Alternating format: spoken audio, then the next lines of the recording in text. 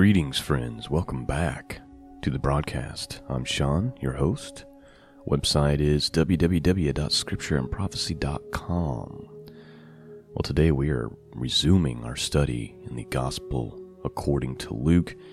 We are ready for chapter 22 this morning. A little bit longer than some of the other chapters. We're looking at around 71 verses. This is dealing, and we're going to read some commentary also from Matthew Henry. But this is dealing with basically the arrest of Jesus and that Passover night with his disciples. And sometimes with these stories, we kind of gloss over them, and our minds and our hearts aren't really open to receive anything new or to have a fresh look at it because we've just heard the story over and over and over, right? So what I'd like to encourage everybody this morning to do is just to kind of open up your hearts, open up your minds, and see if there's anything that God might show you this morning as we study His Word. Before we get started, I just want to say I'm very, very grateful for all of you, for your prayers, for your support, and I'm just very thankful for this opportunity and this privilege to record this podcast week after week since 2014. Never dreamt that this is what I would do for the kingdom of God, and I'm just very thankful to be able to participate in what God is doing and in sharing His Word, and you guys help make that possible. And so I'm very, very grateful and very thankful for all of you. So thank you, and Lord willing, I'll be doing this for many years yet to come, and if not, then not. But it's been a great opportunity for me, and I'm very, very blessed to do it. Okay, we're going to read from the King James Bible. Let's look at chapter 22, the Gospel according to Luke. Verse 1. Now the feast of unleavened bread drew nigh, which is called the Passover. And the chief priests and the scribes sought how they might kill him, for they feared the people. Then entered Satan into Judas, surnamed Iscariot, being one of the 12. Please note, I always find it interesting, and I don't have any useful commentary to give you on this, but I just always found it interesting, this idea that Satan entered into Judas. Well, I don't know if that's symbolic, metaphoric, but it's interesting. It's something to definitely chew on. And he went his way, and he communed with the chief priests and the captains, how he might betray him unto them. And they were glad, and covenanted to give him money. And he promised, and he sought opportunity to betray him unto them in the absence of the multitude. You see, what's going on here is they need to arrest Jesus in the quiet, in the darkness. Because if they try to do it in a multitude, it's going to backfire on them. You see, these evil people, and it's no different today, they like to do things at night while everyone else is asleep. Do things in the shadows, because they're just wicked and filthy. And they can't do it out in the light, right? Verse 7. Then came the day of unleavened bread, when the Passover must be killed. And he sent Peter and John, saying, Go and prepare us the Passover, that we may eat. And they said unto him, Where wilt thou that we prepare? And he said unto them, Behold, when you are entered into the city, there shall a man meet you, bearing a pitcher of water. Follow him into the house where he entereth in. And you shall say unto the good man of the house, The master saith unto thee, Where is the guest chamber, where I shall eat the Passover with my disciples? And he shall show you a large upper room furnished. There make ready. And they went, and they found he had said unto them, and they made ready the Passover. And when the hour was come, he sat down, and the 12 apostles with him. And he said unto them, With desire I have desired to eat this Passover with you before I suffer. For I say unto you, I will not eat any more thereof until it be fulfilled in the kingdom of God. And he took the cup, and gave thanks, and said, Take this, and divide it among yourselves. For I say unto you, I will not drink of the fruit of the vine until the kingdom of God shall come. It's interesting to note that Jesus celebrated Passover with his disciples, and then talked about celebrating it in the future when the kingdom came, right? I always make a big deal out of Passover, out of the Feast of Passover, Pasach, when it rolls around. And because I think that's the holiday that we should be celebrating at that time. Instead of Easter. Not that I make a big deal about it, but I just feel like it's lost on the church. Passover, Jesus was the Passover lamb. That's why I wrote that little tiny booklet last year, and we'll probably write another one, or just update it for 2021 when we do our Passover study. But it's just important. I think it's something that we will do in the future. As Jesus says, I'm not gonna take part in this again until it's fulfilled in the kingdom, right? Meaning that there is coming a time when he's going to take part in it again. And that's a good time to do communion and to break bread and remember Christ's body broken for us, and to drink the wine and remember Christ's blood shed for us, right? Let's continue on. Verse 19. And he took bread, and he gave thanks, and brake it, and he gave unto them, saying, This is my body, which is given for you. Do this in remembrance of me.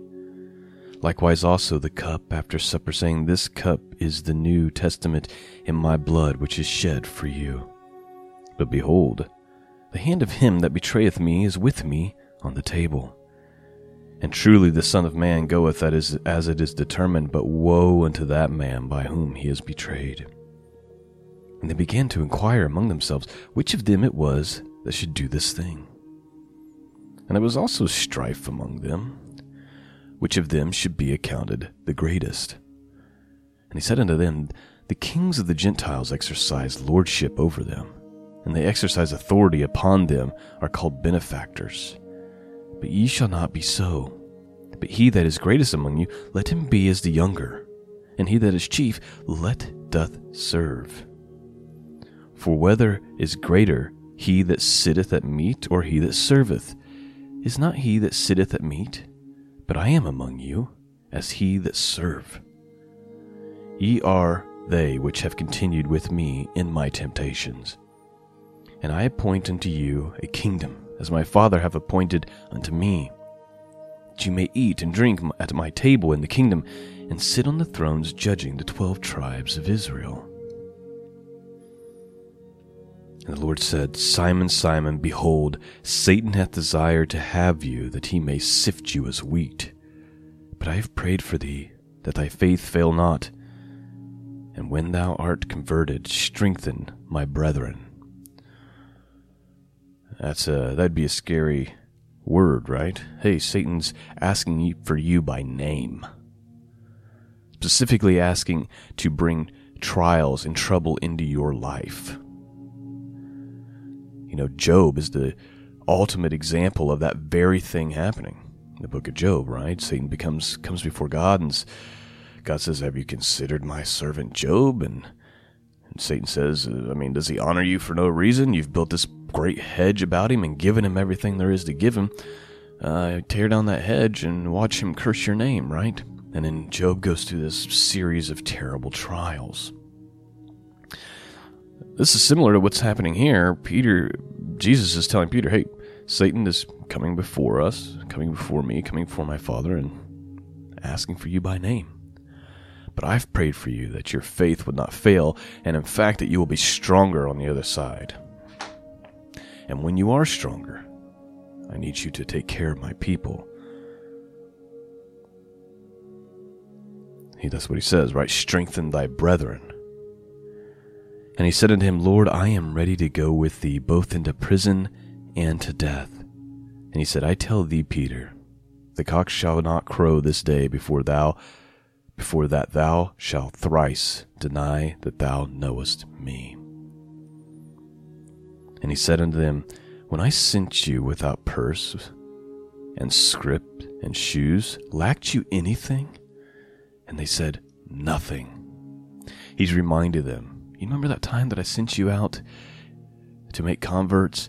And I said, don't take anything with you, no money, no nothing. Did you lack anything during that time? And the answer is no, they did not. He's saying, okay, you've got to trust me, right?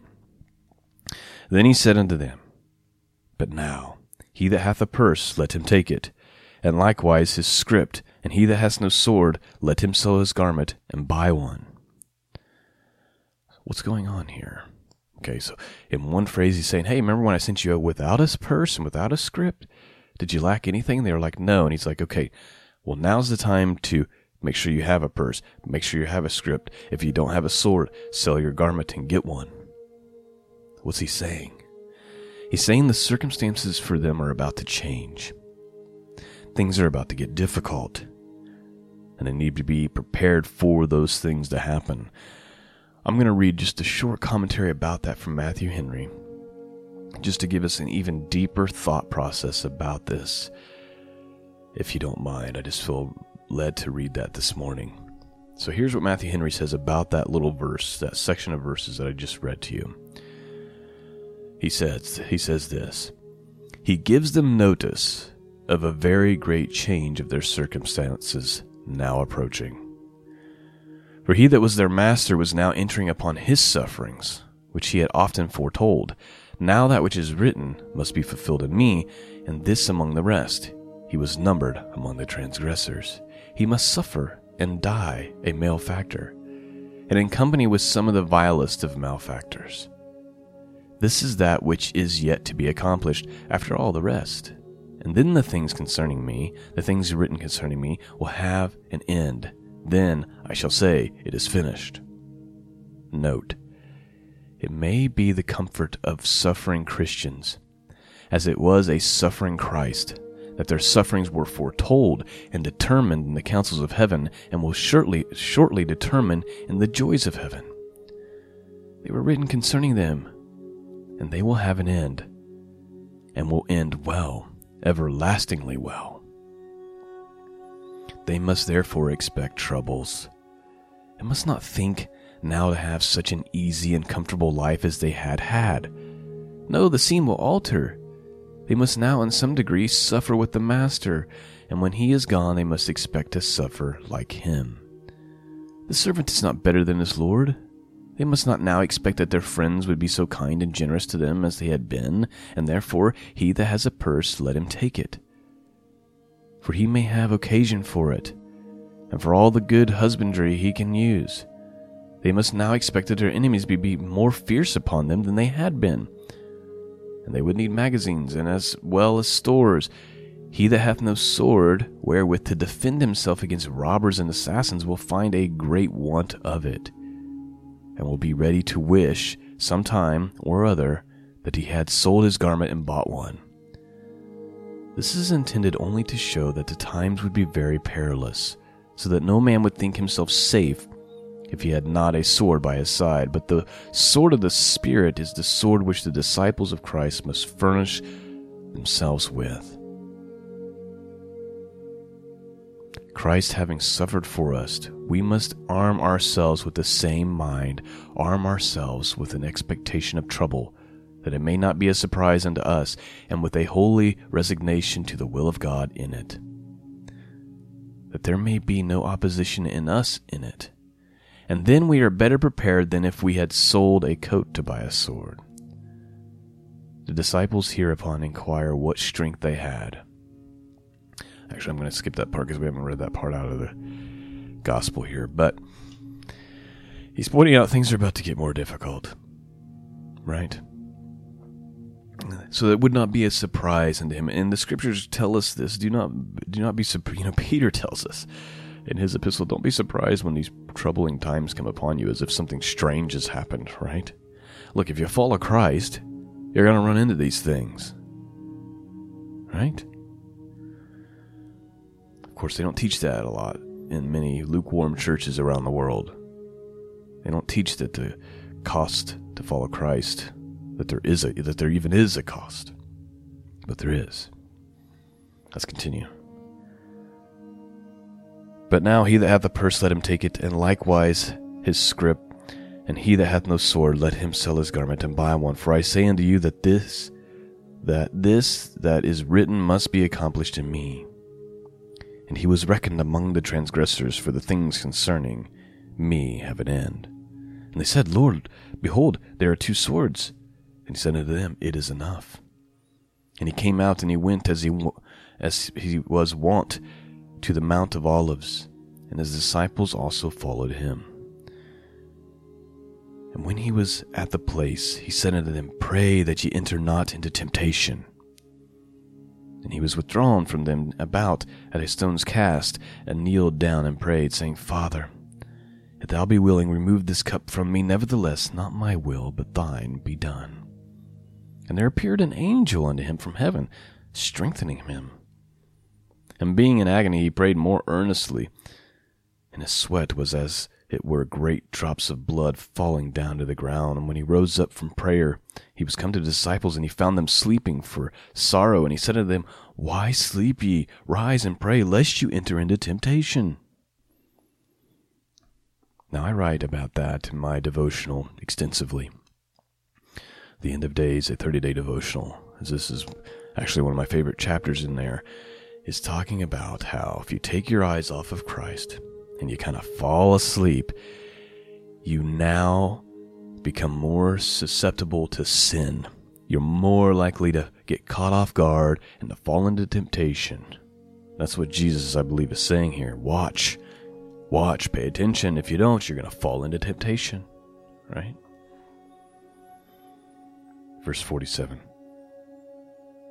And while he yet spake, behold, a multitude, and he that was called Judas, one of the 12, went before them, and drew near unto Jesus to kiss him. But Jesus said unto him, Judas, betrayest thou the Son of Man with a kiss? When they were which about him saw him, what would follow, they said unto him, Lord, shall we smite with the sword?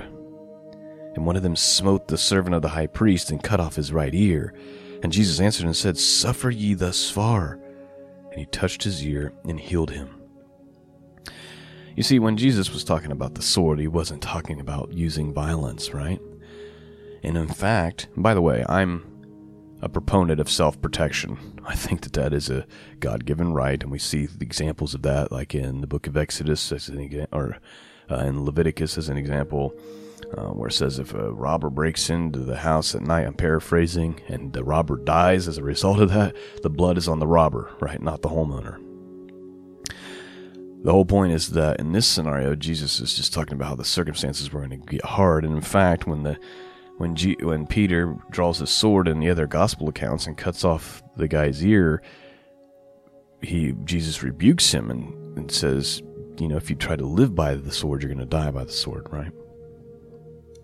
That's not to say that you're not allowed to use self-defense. I think Jesus is dealing with the fact that, hey, this is God's will, and you can't live and die by this. That will get you nowhere. And so, anyway, that's for another day. But in this account, Jesus just says, Suffer ye thus far, and he touched his ear, and he healed him. Then Jesus said unto the chief priests and the captains of the temple and the elders which were come to him, Be ye come out as against a thief with swords and staves?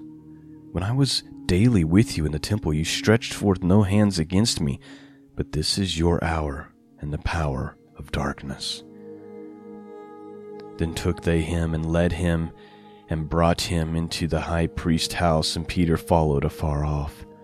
And when they had kindled a fire in the midst of the hall, and were set down together, Peter sat down among them. But a certain maid beheld him as he sat by the fire, and earnestly looked upon him, and said, This man was also with him. And he denied him, saying, Woman, I know him not. And after a little while another saw him, and said, Thou art also of them. And Peter said, Man, I am not. And about the space of 1 hour, after another confidently affirmed, saying, Of truth, this fellow was also with him, for he is a Galilean. And Peter said, Man, I know not what thou sayest. And immediately, while he yet spoke, the cock crew. And the Lord turned and looked upon Peter.